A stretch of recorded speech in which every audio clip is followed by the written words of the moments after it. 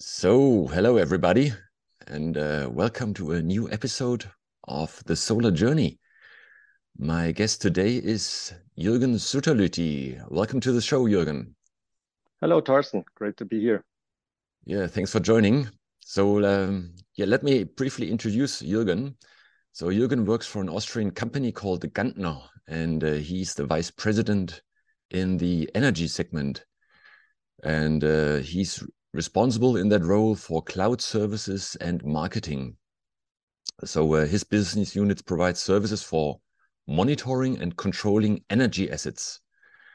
And Jürgen helps to optimize the operation of solar power plants and battery parks.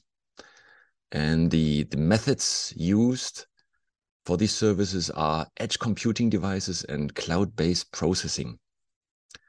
Before joining Gantner Instruments in 2014, he worked for Oerlikon Solar and Tokyo Electron Solar, where he was responsible for optimizing PV power plants. So Jürgen has been in the solar industry for quite some time, and power plants were always on his mind. His background, Jürgen studied power electronics and systems engineering in Austria and Switzerland, and he holds an MBA in entrepreneurship from the University of Liechtenstein and University of St. Gallen in Switzerland. So Jürgen, when and why did you get started in solar? Well, great welcome from my side also to everybody and all the listeners. Well, when I did start in solar, it was, I think, roughly 2003 when I did my master's on the university, where it started with renewable energy and all the IPCC reports, where they are starting to get a bigger topic. And there were also a few niche applications for PV and a few companies around who thought there is some potential in solar. And then we did learn that. I did also do a lot of courses for renewable energy systems and also see the global energy change. You know, the BP reports were a big thing at that time. You have to understand where all the oil is coming. And I tried to understand how this system works. And it's a hot topic up to today. Maybe it's switching now to gas, but still it's a oil and coal and gas dominated system. But it was clear that the system has to change because everybody knows that peak oil is over and already passed. So people are looking to keep their power, but still move to some new applications. And then I had the chance to work in the university to set up a renewable energy institute where we did a lot of PV. And at that time in the Rheintal Valley, there were also a lot of activities for starting coating activities for solar industry, which was Oerlikon Solar, obviously. Coming from the big Oerlikon group has a perfect coating experience. A lot of people know it from Balters and so on. And PCVD was needed. And then we could start and work a lot of out for new PV feasibilities and so on. Also inverter manufacturers, transformer-less manufacturers were there coming to the market. So we did test and analyze and model a lot. And that was quite intensive and also fun to see the different journeys where the different players are going. And that built a lot of competence, and it was a very good self-financed institute. So we had more than 50% industry financing. So the demand was there. And this brought a lot of foundations there. And then you start to do papers, then you start to meet people in the industry. And that was one of the first phases entering solar. Yeah, excellent. So from the university you switched to Oerlikon. What was your initial job at Oerlikon? Yeah, I mean the timing was perfect because there was a demand for doing something when a PV module was produced out of that end-to-end turnkey production line. Oerlikon at the beginning has not a concept that they do turnkey. They wanted to sell just equipment. That's the same trend as the people are doing now. Also, again, you had and so on. So the PSCVDs and Kai machines were more or less there a key thing. And then they decided to build up a turnkey thing, and then you need somebody who understands what should the PV module look like, what is coming out in the outdoor conditions, and how do you link outdoor measurements to flasher measurements, and then building up their team and working also very close with the researchers in Neuchâtel. So I had access to very bright minds where I could work with them, test their new cells, modules, testing the latest stuff from the pilot line. I think you know that feeling and you know that journey as well. And so we try to understand what's coming out in the real world. And there are a lot of discussions why it's not as it is in the flasher. And that was always a motivation for me to understand that, even against resistance. Because, standard test conditions are for indoor, and outdoor, it's something else. And on top of everything, it was very clear that it's kilowatt hours per square meter. And this is what makes the win. And this win, we tried to really ride the wave with thin film, because crystalline was very expensive and so on. It's expensive again today, so that's also a driver for new technologies.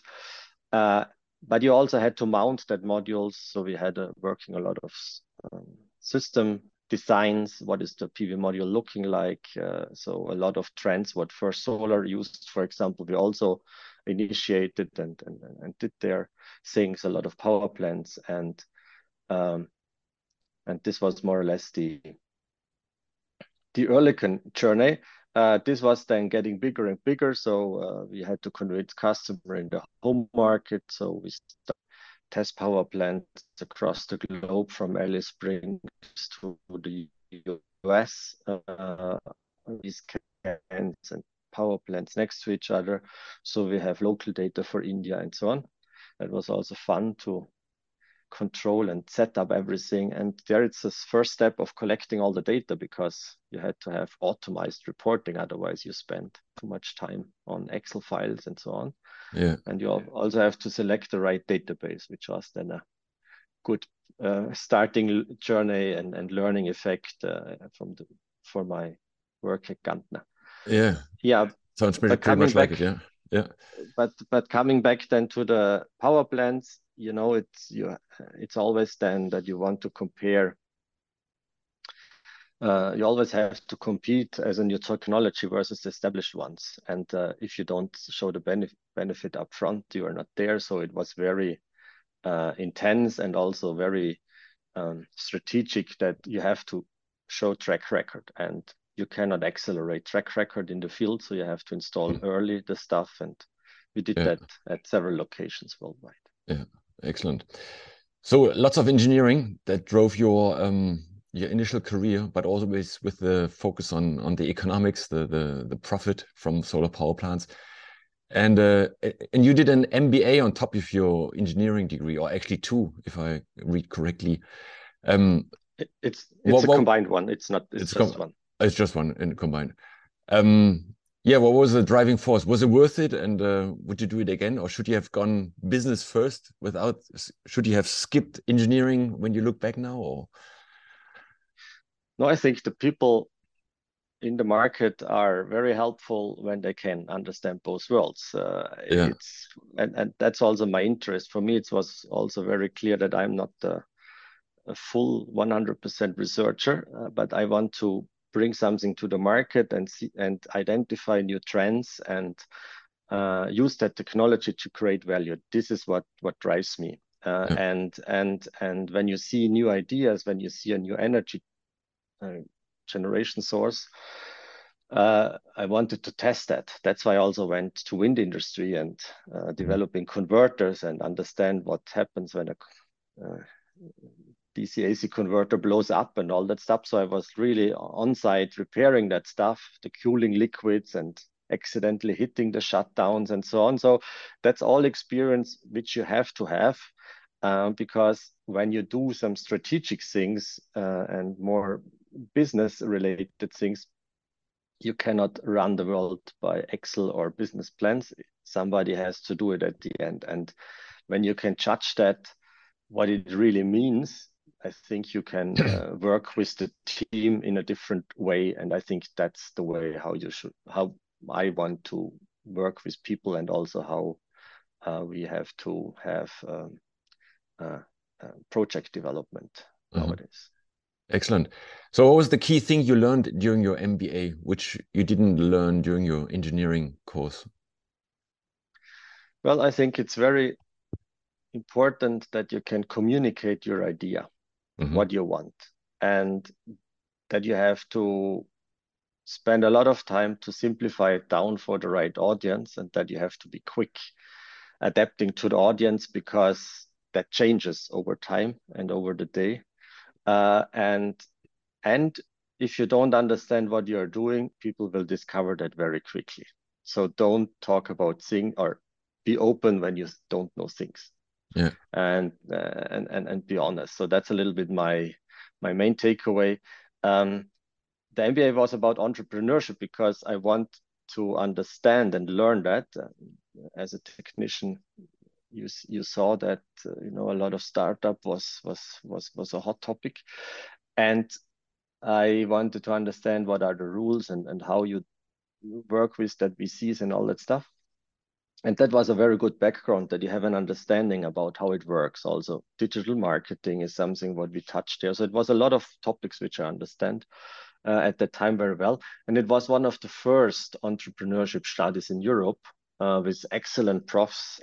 So we benefited there a lot, and that's helping me up to today, that you have a little bit of understanding how the business world works. Excellent, excellent. Thanks for that. I'm sure that many listeners consider moving on from one direction, engineering or business, to the other side, and yeah, this could be helpful input for some of the listeners. Hey, a few words on Gantner. So, how many people work at Gantner? What are the other segments? Roughly the revenue, global footprint. Could you share some some information on Gantner? Yes. So Gantner Instruments is an Austrian-based company headquartered in Vorarlberg, so close of Lake of Constance and in the Montafon. So a Beautiful nice place area. to work. Yeah, exactly. Blue sky today, snow on the mountains, so perfect work place. But it's a very distributed and flat company, and it was founded in 1982. With a lot of different applications, from access systems, from RFID detection system, and data acquisition. And the investors at that time, they had said, too many different segments does not make sense. We have to focus. And then the data acquisition system was one up for sale. And then our current CEO, Mr. Werner Ganal, and a colleague, they bought that out, and then he was running Gantner Instruments, which is then doing data acquisition and control. And that was and one application in that area is mobility, automotive, combustion engine nowadays, EV testing, battery testing. The other one is aero and space, so rocket launch pads and so on. So also very dynamic growth now in the Space Coast. So we have clients in that Boeing, Airbus area, which brings also the mindset of a company into the product, because even when you're in a small valley, you have to delivering for the world. The second thing is that we have then also condition monitoring and civil engineering applications for railway and so on. German railway, for example, are big customers from us. And then we have energy, and within energy, we're doing wind, solar, battery, and also hydro power plant monitoring. And PV is the latest add-on on the growth journey, because PV started quite small and is now 30% of the turnover already. Overall, we make we make 25 million plus, and we have more than 100 people across the world.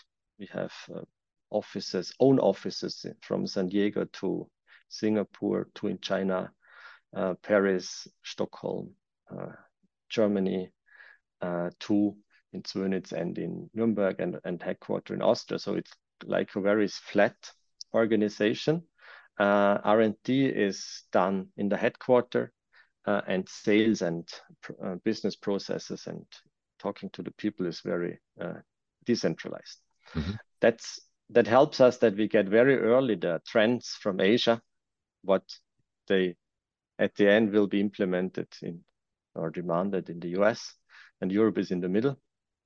We have more or less 24/7 of support with all the teams, which makes us accessible.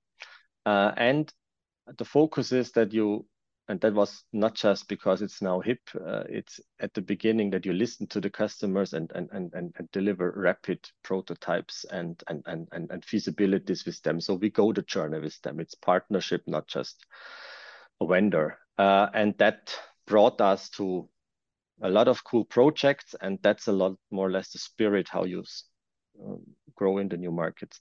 Yeah. For example, we are also doing in the energy segment fusion energy, which is always delivered in the next 30 years something. So, but this is shifted all the time. But you know that fusion reactor in Greifswald, North Germany, all the data acquisition comes from us, and even the Notaus, the emergency stop, is controlled with Gantner. This is like a flagship project, and you don't get in there if the quality is not good. Period. And due to that, we are also working in ITER and all that stuff.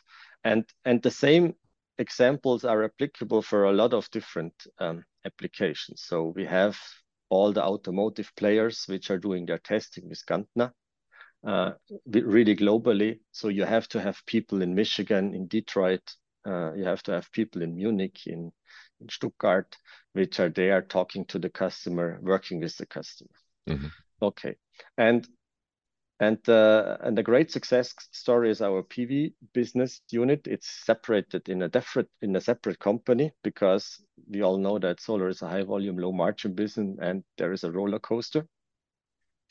And it started quite small and is growing exponentially.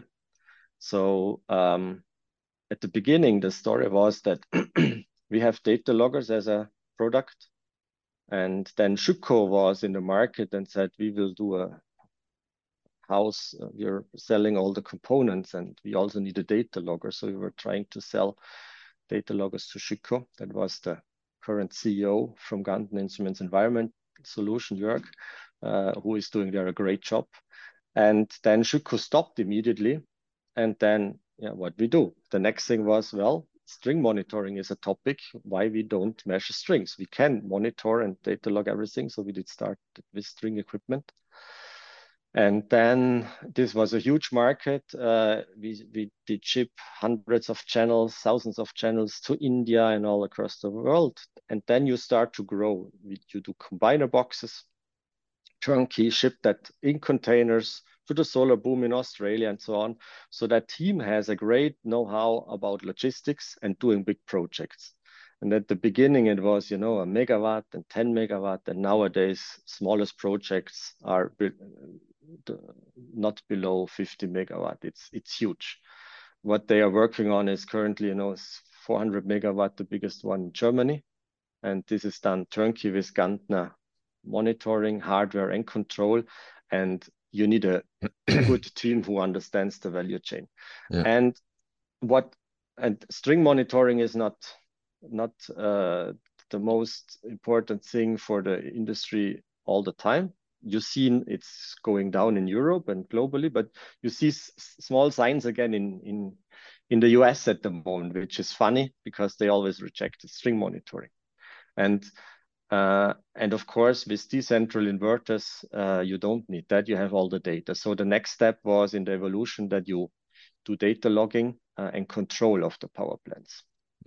So we have already all that stuff. And now power plant control is one of the key services. And we differentiate there clearly that we have an open platform and the customer can adapt the control mode. So it's not a black box, it's a platform. And we can support that remotely. from everywhere in the world. Connectivity is key there. And with that, we control with one data logger hundreds of megawatts and collect the data at the same time. And this is, there are more than 10 gigawatts out there with control of Gantner at any moment of time. So if this is not working, we would have a business problem. So reliable control is key. Yeah. So your system, is it it includes hardware, right? So it's not only software, it includes it's hardware and software. It's hardware and software. So you monitor the performance of single small units in the solar park, but also now the full complete solar parks. So what kind of data do you collect, and what does your customer do with it, and what's the value you create with this monitoring? Yeah, this answer has to be different per stakeholder group. Okay. Because who are your stakeholders?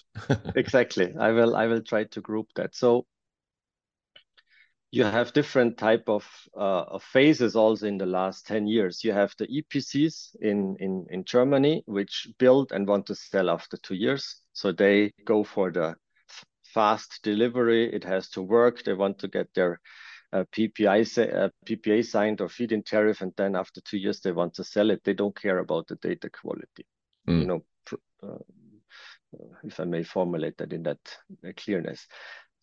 But the second one who will buy it, he then has to integrate the data again into his platform. So you have already two players. The one is DPC, and the second one is the one who is doing a portfolio management. May I jump in? So the EPC, does he already include your monitoring, or he just doesn't care? It's just extra cost. No, he is including it.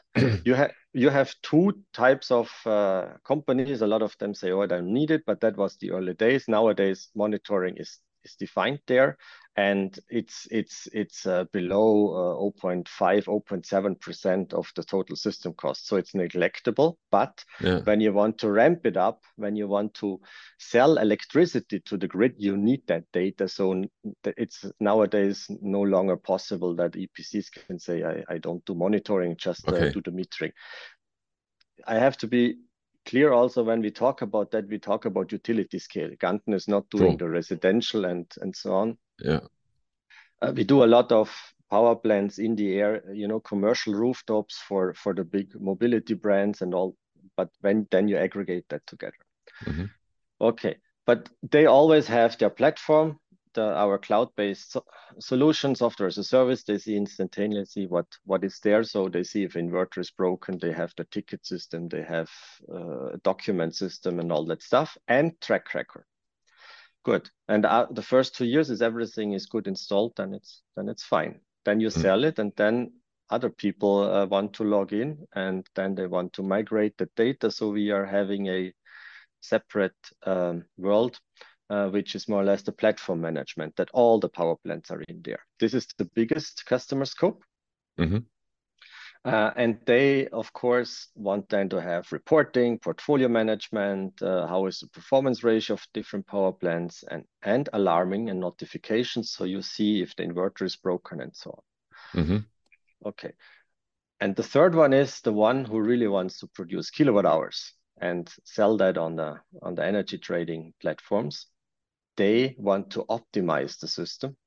And when you want to optimize, you have to understand what is my current performance versus my expected performance.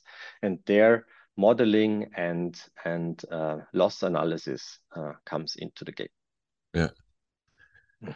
Excellent. And so you have an initial CapEx, and with the software, you have a recurring revenue business model, or how does it work? Yeah, we have the hardware is based on the requirements from the RFP, and all that stuff is combiner boxes and all that stuff. So you have that they purchase it, then they own it, and the cloud-based service is a monthly fee that starts on 20 euros per megawatt. That's roughly the price. And for bigger projects, then you optimize that, and then you have additional services for controlling and so on. Yeah, excellent. And You mentioned that you're using edge computing. That's a term which you hear now a lot often, but what does it actually mean? Edge computing. That's correct. It's a buzzword, and since Gartner is doing data loggers since 1982, maybe we are the oldest edge computing company in the world. But that's all what I want to say about edge computing. No, it's about data reduction, because when you have, let's take in Egypt, we have in Benban there they plotted this multiple plots of 50 megawatt power plants there, and then you have one controller absorbing everything.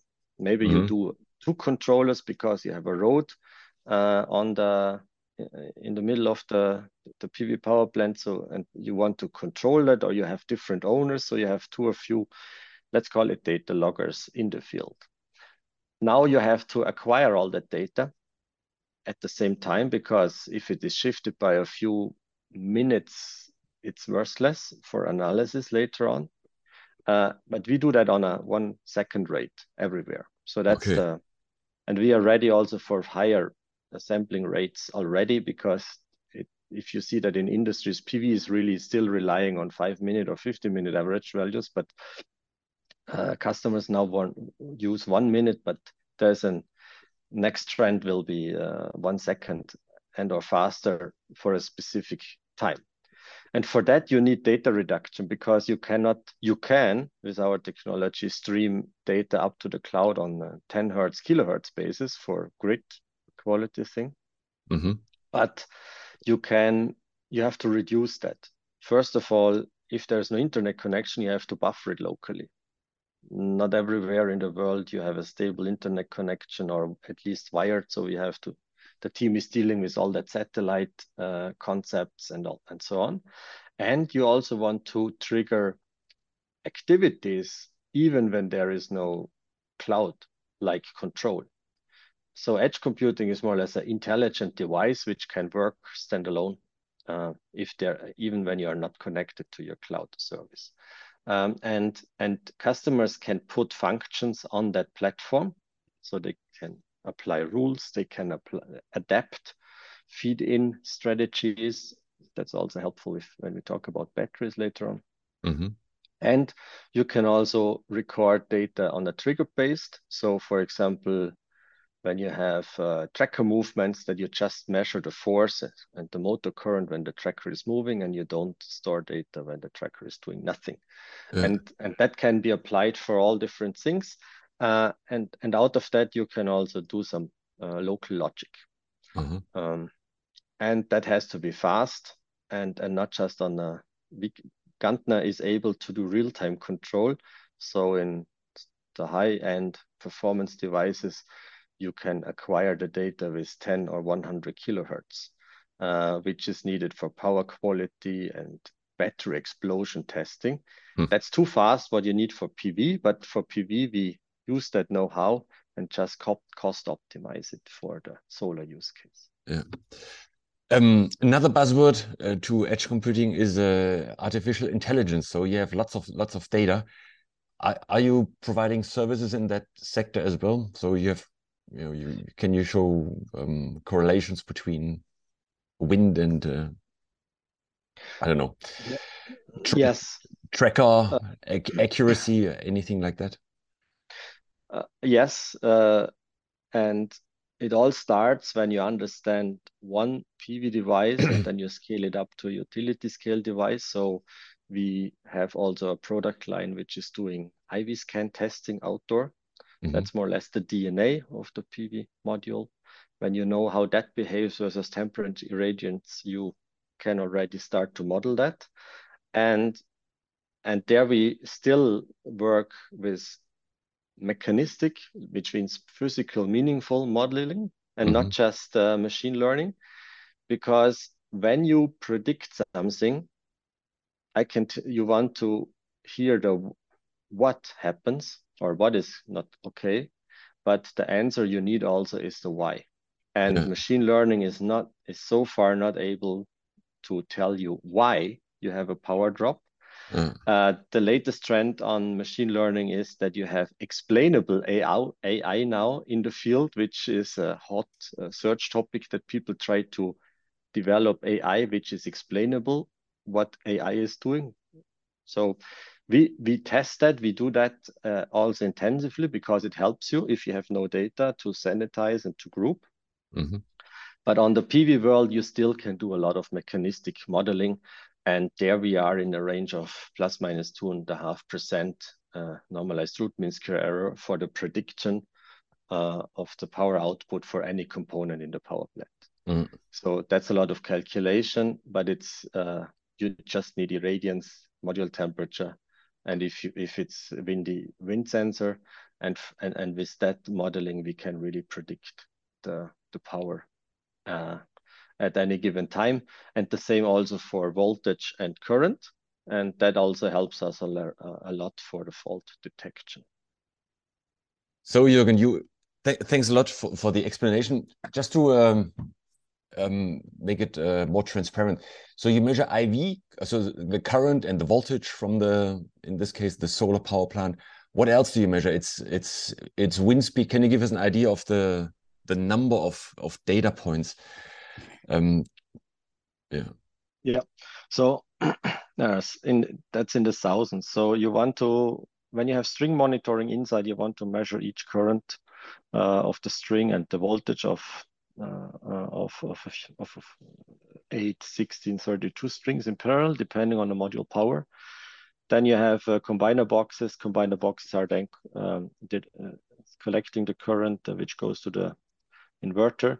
So we measure all the inverter parameters. We can and also the transformers and temperatures. And then you want to measure also the grid connection points, power quality, power meters, and also the official feeding meters. In big power plants, you have several meters. You have incoming energy, outgoing energy, and so there are power plants with 10, 15 meters, also quite common, especially when the ownership of the power plant has multiple parties. So then we are collecting all the data and the people are looking on that data. Next to that, we are collecting, of course, all the environmental parameters, irradiation sensors with reference cells, parameters, wind, module temperature, ambient temperature, and so on. And this is more or less a setup. And you have a weather station for each 20 meg or 10 meg, depending on the customer's requirements.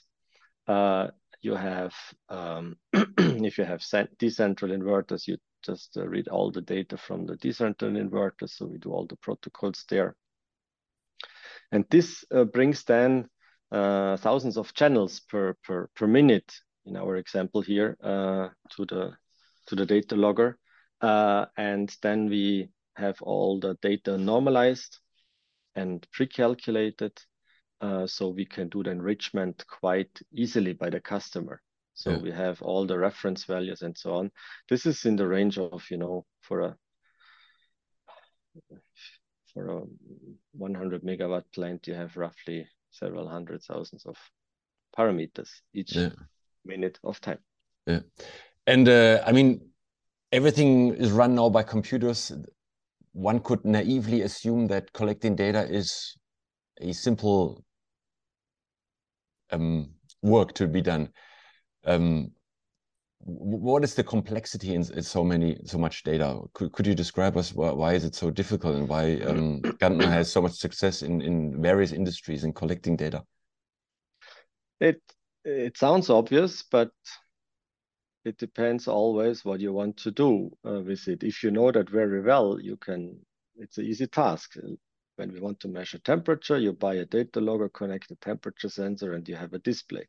Yeah. But it depends on what you will do with that display information, because you want to store it over time. So you want to see what was my temperature over the last day. And when you want to see the last year, you need an uptime of 99 whatever %. So you maybe don't rely on a Windows PC or any Raspberry Pi, which has a firmware update, and after the firmware update, it is not running, and you have to do the configuration again. So these are typical things from what all consumers know. And when you want to do that for scale, and you are responsible that each minute the data is there, you need solid hardware and solid connectivity. Yeah. And you need UPS. If there is no electricity, you still want to log the data. You need different interfaces because each sensor behaves differently. We have all plugins there that you can speak to, all the Modbus versions and so on. And especially at the beginning of the solar boom, each inverter manufacturer had different protocol nuances, so you have to be flexible. It's not perfectly standardized, even when there is a standard. I think you all know that game. And then you also need the ability that others can have a bidirectional communication so that you can send a signal to the data logger, which is then sending the signal again back to the inverter and say you are doing power reduction, or you're doing active or reactive power and so on. So the control mode comes into that. And we combine everything in the same platform, which makes it cheaper for the customer because you don't have a monitoring and a control separately. Yeah. Doesn't make sense. Okay, so reliable data logging is the key here, so that it doesn't break down, because your customers really depend on high quality data, and then also the usability with the bidirectional communication. What's exactly the value you create? Is it more on like initiating preventive maintenance, or is it more on optimizing your solar power plant or any other operations, or is it both? Where do you think is the largest value you create? Preventive maintenance versus optimization? It's both or all of them. All again depending on the target customer, because first of all you have to have a track record of your asset. When you want to sell your car, it's good that the counting number of your distance is reliable. So you rely here that this is traceable and protected. So you need a good data quality, which shows how much energy was that asset producing, what are the failures. So it's having data of that asset gives you a higher price when you can sell it in the secondary market. The second thing is you want to optimize the data. So when you're a kilowatt hour driven company, you can find out where I'm losing energy. And this is also where we provide here the services, and you can visualize that, have all the alarms there, and you can also have the models comparing that. So we can tell you for any given point of time what should come out and what is coming out, and based on the difference, you can trigger your alerts. And when you have data over time, you then can do the preventive maintenance discussions, which I think is at the beginning of being implemented into the real world. There's a lot of buzz around that, but the question is who really runs that in the big fleets and not just for a prototype or for one or two power plants. And even for that, you need high quality data. You cannot correct it over time. And here, the big companies are having their own teams working with that data and accessing to our APIs because we have quite frequently the thing that we have the data normalization already perfectly done, so their data scientists can work faster instead of setting up a separate cloud environment. That's a key differentiator. So we are saving manpower. Okay. Now, when we look at your customers, and maybe you have insights in simply by the questions they ask you on what you should change in your product or services. What's the key challenge in operating solar power plants? What keeps your customers busy night and day? When you enter new areas like Middle East or Australia, which are remote, and you're a German EPC or you are a European EPC and you go abroad, it's logistics and to have the right people there and realistic and reliable communication of what do I need. And central point of information is key, so that everybody has the same information and the same SLDs and all that stuff. And that's number one. So it's the team which is established, and a lot of great EPCs and customers have these teams ready, and they can really do that on scale. That's really good.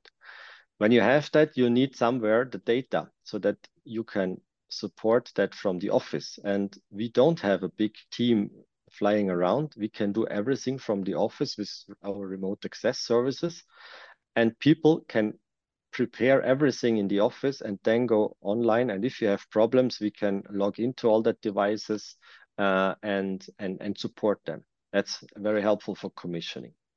And overall, later on, it's the adaptability that, yeah, you have phase one and then you want to add phase two, and this has data streams have to come together. So this is also very important that people have that ideas. And when you do that 3 steps, you have to have a flexibility, but still robust platform, which allows you all that things. And this is very key. And the demand, what people want to do in 3 to 5 years, nobody knows. It's not clear. You have to act very quick. And on top of that, it comes that different countries have different ways how you control power plants, how you have to monitor power plants. So you have to be very country specific. And it's not that there is a standard way for it, that you have a standard monitoring concept. You have a starting thing, and then you adapt it. Where a lot of more standardization comes in, when the big utilities build up their portfolios, they want to harmonize it everywhere. So they say Gantner monitoring has to be here. That's the component you have to use. You can select this types of modules. You can select this sub construction company and so on. So there it is. And when you have then power plants built in that pipeline, then you have a lot of repetition and a lot of good learning effect, because people know how it was in the last time. Yeah, that saves the most cost, I think, nowadays. Okay, yeah. So it's cost, and one thing, and the other thing is reliability. So do you get insights on how reliable solar modules are these days? Inverters are always said that they break down mostly after 10 years.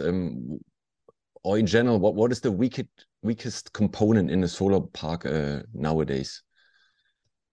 Well, that's the holy grail. Everybody wants to have the insights, and I'm not able to share all what we see, but I try to share what I think is gives us enough insights. Yeah. The reliability of power plants also depends a little bit of the year or of the era they were built. I mean, if you know what was done in Spain with the big solar boom, now there's a solar boom again, and they learn a lot. They do it differently than in the past. Also, the big solar boom in the UK. Power plants are built up, and after 1 or 2 years, they are sold to another one, and they then observe what happens after 5, 10 years. And it's really the important component is always the inverter, and the communication of the inverter is also something which is very important, that this has to be reliable. The communication of the inverter with the data logger? With the data logger. That's an important thing, because when the inverter is not able or stable enough to work 24/7 and send data, and you have to reset it, this is something, as an example, what are early failures. And we also work with a lot of inverter manufacturers together and optimize and give feedback, and then we have to update the firmware so we can roll that out to the whole power plant with one click. That's a thing. A second thing is that the components are not able to adapt to the electricity codes. I mean, power plant control is now required everywhere. So if the inverter does not have that ability, you have to exchange it, and then you're losing money, and it's not controlling fast enough. So this then creates a failure. Sorry, can I jump in? What kind of communication is that? So the inverter receives messages from the grid for what purpose? And For okay, I mean, power PV is a significant player now in the energy generation, and therefore you have also to support the stability of the grid. The 50 hertz has to be stable. So the big power plants, and now also smaller power plants, have to be controlled. So the utility or the DSO is sending signals. I want to reduce your power, for example, to 80%, and then this have to be executed.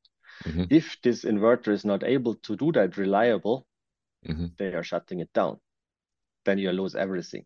So the grid And operator shuts down the solar park because they say exactly. you don't follow our rules. Yeah. Exactly. So that's one idea. Another thing is really that you have to react very quickly, and then the ramp rates of inverters have to be controlled and so on. And here we try to bridge the problems from the limitations from the hardware to the grid, to really adapt to the real use case. But it's also about failure. The question. Cabling and basic engineering, that you do it properly, that the cables are protected from the environment, also something that a lot of people had to learn, especially when you're going outside of Europe. You understand why in Australia the cables are sealed and protected, and sometimes with metal tubes and so on. Termites and all that stuff is really something which you have to take care about failures. And when you have all the basics done, then you start to see, okay, how is my PV device working? And that's also very interesting, that how you get different qualities out there, and how the different batches work. Of course, you will see that in the meter a little bit, but always half a year too late, maybe, that you have a problem in degradation. So our job is to really detect that, and at least flag there is something running off. You had a lot of interesting insights when you have PERC technology at the beginning, and so on. And a lot of customers are really looking at that from the beginning, so they want to see the LID effect and so on. And we could really help them to give feedback also for from monitoring to their lab-based measurements to their quality operations and so on. Yeah. Okay. So you're looking at the big picture, Gantner, like at complete strings or the complete solar power park. There are how large is the need for, like, let's say, individual solar module measurements? There's mobile labs, so you can do quality control on site. There's inverters per module, which are mostly used in the residential area, but of course, in theory, could be used in large solar parks as well. So in general, what's the need to have in situ, or let's say a more complicated on-site individual solar module measurement? That's a good question, and that's there is no one sentence answer to that. It depends again really on what is your target. I think the big players are all investigating the technologies up front, have their own test labs, have their own test facilities, do the indoor stuff. And for all the components they install, they have the quality inspections, but that cannot cover how the device behaves over time. And when you know how your technology degrades, if it's degrading, where it is degrading, you can adapt if you have the problem later on in the field with a rearrangement and so on. So if current is degrading, it's different than when you have voltage degrading. If you have to repair stuff like that, that helps. But that's everybody hopes not to have that problem. So they try to test and at least work a lot with statistics and say, I tested X% or fraction of a percent of modules and sample that. And from that, I know how this is distributed. So here, I think it really makes sense. When you have string monitoring, you can have a lot more insights on the module level versus just decentral inverters. So that's why string monitoring is sometimes added for research projects, also on small power plants. But when you have the IV scan, you really know what's going on. And I think this is very important that you understand there, because it's not just the maximum power point area which counts, it's also how is the parallel or series resistance changing over time. And this is where we give additional insights, and we did prove quite lately, and also with a lot of publications, that you can also understand from one module the whole string and conclude a lot of fault behavior from that. So string IV scans always make sense from the representative module. Okay, so you can do IV scans with your product. I mean, can you give us an idea how you do it? Because you only have access to the full string, or do you have a device per module? How do you do it? We have a separate product line which is doing IV scans as a solution that's not connected to the power plant, but we can then overlay the data and learn from that. So that's one thing. Another thing is that you can also ingest IV scan data to our platform from a third-party device, and then we can correlate it there and also try and also model it. But the question is always, how correct is that? Because you cannot work there with 1 minute average irradiation values. If the sun is moving, you need a higher resolution. So IV scans are done in a second. So you have to have the right data acquisition. So we rather add this feature set as a separate system to big power plants or for big customers to offer that service, and then you overlay the data. Because when you keep the PV module at MPP between all the IV scans, the results show very clearly that this is very realistic how it is going on, and you can also it's much more simpler to work with the data. So that's the way for the IV scan. Also for companies which are doing PV module development, research, or quality, IV scans are always helpful to link that from indoor to outdoor. Okay. So that's an extra device you connect to a string, so then you can do different IV scans at different temperatures, different irradiations level, and do that over time. So you have lots of data, so you can track degradation or any funny effects very early. Okay. Yep. Okay.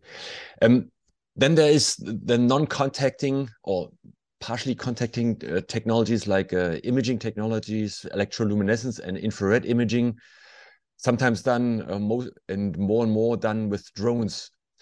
What do you think of that? And maybe can you even integrate this data automatically into your system?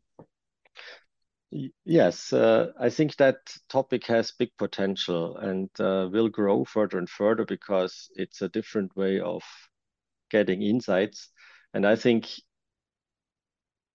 it's not one or the other. It's when you can combine it, I think you can save money and time. So if you have current of a string and you have a picture of that string and you see how it is behaving with the module temperature or EL and so on, then you can draw fast conclusions. And how we can work on that topic is that people can access our data with APIs structured already, so you can overlay your picture information with the measurement overlay information and work out here some conclusions. So that's possible as of today. And somebody has to work on that enrichment step. And I think this is quite in the build up. So we provide here the API at the moment. I think at the end, you cannot avoid that somebody has to go there. So it's a quick thing, and if you have no monitoring, it helps you a lot, and also see that over time. But also that service is not for free, and it's just at the given point of time. How much, when you want to run that drone every week, okay, that the question is, what is the price for that? Mm. I have not seen here a business which is profitable.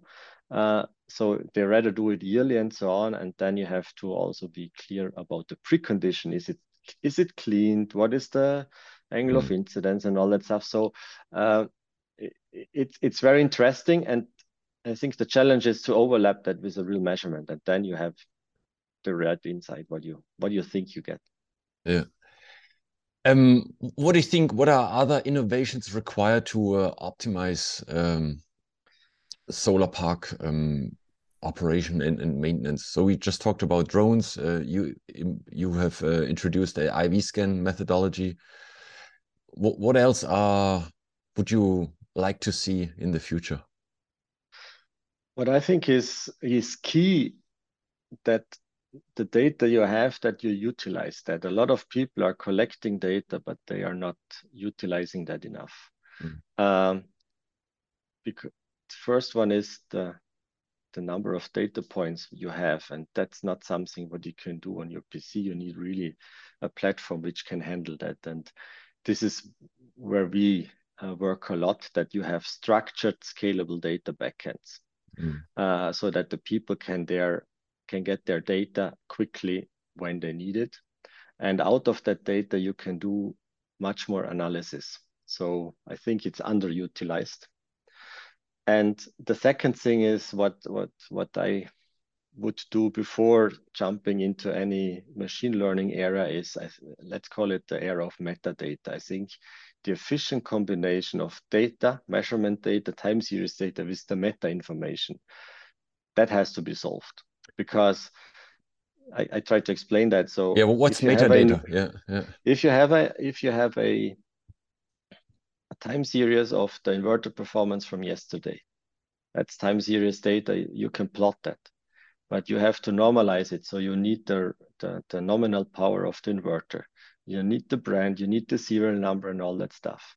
And when you can access that quickly with one API call, Mm-hmm. then you can start to analyze very efficiently. And a lot of people spend a lot of their lifetime to combine that data, build it up, and when you Manually, say, yeah. exactly, can I have it for another version? Yes, go back to square one and then do it again. And Okay. this is where our next improvements will be. We have already all the metadata from the components inside, and that makes it easy for the people to quickly do their conclusion and do basic analysis to solve uh, the most important things on a daily work. Mm. So I think that's quite important. And if you do it right at the beginning, you save time. That's something what I also see a lot. Don't wait, do the setup correctly, because you need it over decades, and every person who will use the data uh, can use it. And if you have the wrong metadata connected, all your work is not helpful. It's not true. So metadata, I think, is key to Yeah. combine that. Okay, so if I summarize correctly, correct me if I'm wrong. So number one is use the existing data more wisely, work with it. And the second is add the metadata like serial number, product generation, etc. So add more information, and then again, I guess back to topic one, work with it and work with it more wisely. Yeah. So you don't need, let's say, hardware innovations. It's more like work with the data, create more data, and work with it. Yeah, Yeah, yeah. and use what is available. I mean, Use it. Yeah, yeah. when we collect really everything what the inverter tells us, even when it's not required, because we know later on the customer will ask for it. So it's really collect the data. You don't have to store it forever, but it with the experience we know that a lot of that, for example, inverter temperature is important. At the beginning, nobody wants to have it, but no, when you start to do aging and things, you want to see the temperature profile of all that devices, and quickly you can find out, oh yeah, if you forget the shade cover of that inverter in Australia. That's worth it, you know. Stuff, simple example. Yeah. Let's jump to storage. Obviously, as we have more and more renewable energy in the grid, we need storage to compensate for phases where there's less sun or no wind, or even worse in combination. So you mentioned that you also have solutions in the for the storage battery sections. Just briefly, what is the key challenge here? What's the industry now keeping busy most of the time? That's a very good question, and I think storage will or has the potential to be a similar, even why not a bigger success story than solar. Mm-hmm. So that's what I think, and you saw here also that the market behavior at the moment has a lot of similarities to the PV gold rush when we started 15 years ago, something Yeah. like that. This is what I see. I think batteries have one more or two more additional complexities. First of all, the business model will change over lifetime. Mm-hmm. And the second one is, what do I get? So here monitoring and quality control is even more important, because you have to keep your device at the right temperature, at the right environmental conditions, to not lose any warranty claims and all that stuff. So Mm-hmm. from the delivery, that's important that this is monitored. So this is where we support. Then you install it and you try to run your service. That could, there are more than 23 different services are out there for batteries, different on the things. You can have energy arbitrage, spinning reserve, frequency regulation, and black start and all that stuff. But you could also do just peak shaving or backup power, or they had the triads in the UK where a lot of business was done. Um, and and if you take the peak shaving example, so we want to shift the peak from PV to the evening, which is more or less now the number one use case in California or in the southeast of the US. Then you do that and you try to collect the energy from the southwest in Arizona and Nevada, and provide it to California when there's sunrise and sunset. Mm-hmm. And when you have changing energy prices, electricity prices, people could say, well, I earn more money when I do frequency control. So let's do frequency control with my asset. And then suddenly you have to be able to control the batteries differently to switch the mode. And this is something what is new for all that players. And this is where we really adapt on that. You could run different control methods at the same time and for the different assets, because the investors see different opportunities. And I think it's not clear what the batteries will do as a service in the next years. The market is changing very fast, so you have to adapt. And when you make that decision, you also need some history, how many cycles I have done, how is the aging of my battery. So there is also a lot of battery analytics done. And here we are, the industry as its own is learning, is developing skills, and a very fast driver is the mobility section, where Mm-hmm. they really try to understand everything. Yeah, excellent. Hey, let's come to an end. One final big question, and when you look at the outside Gantner, outside monitoring, you've got many years of experience in the solar. You've seen um, a big rise and regional drops in the application of solar, and now there's a big turn up again. You see the day-to-day operation of solar parks. What is required from your point of view, to take solar to the next level, including storage, including wind? So so that it becomes so that it's used more often, more quickly, more globally. What is required to make that possible? Big question. Try to answer it in a not if it's a big answer or long answer, but I think we all see that the energy system should be decoupled from the gas price. This is what helps us, because then it comes out what is the energy production cost of solar wind, and it's the cheapest. So it has a lot of momentum at the moment, and it will keep. I mean, we will see more than 50% of the energy capacity installed will be solar. That this is growing. We have this is momentum cannot be changed. I think that's very good. The question is now how you put that into the market. It has to work reliable. You have to have it like a good concept where you can adapt it at different places worldwide, and it's scalable quite fast. But you have to keep the quality. I think this is important. And it has to play a significant role in the grid stability. So you meet in the middle. You have the big utilities doing the stable grid, and you have the smaller players from renewable energy. So you have to be part of the grid of the future, which will be smart in terms of that it is not centralized anymore. I think this is needed, that you remove that barriers. And these barriers should be removed, and I think there is a lot of speed reduction tried by a lot of players, because you lose power when you have an established energy system with the big players, and when it's decentralized, you cannot. The market mechanisms work differently. Mm-hmm. I think this is the big thing.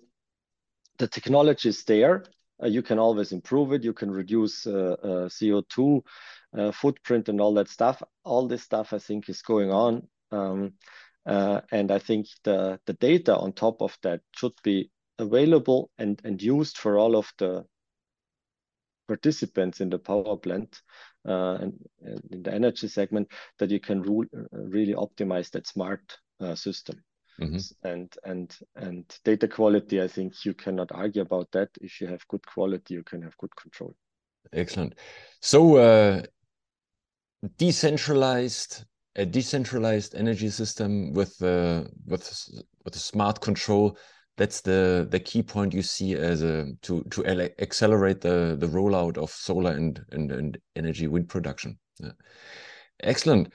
Hey Jürgen, thanks a lot for your insights. Thanks for taking the time, and all the best for you and Gantner. Okay, thank you. Thank you for the opportunity to share our story, and I'm looking forward to meet soon in person again. Yep. Bye-bye, Jürgen. Bye-bye.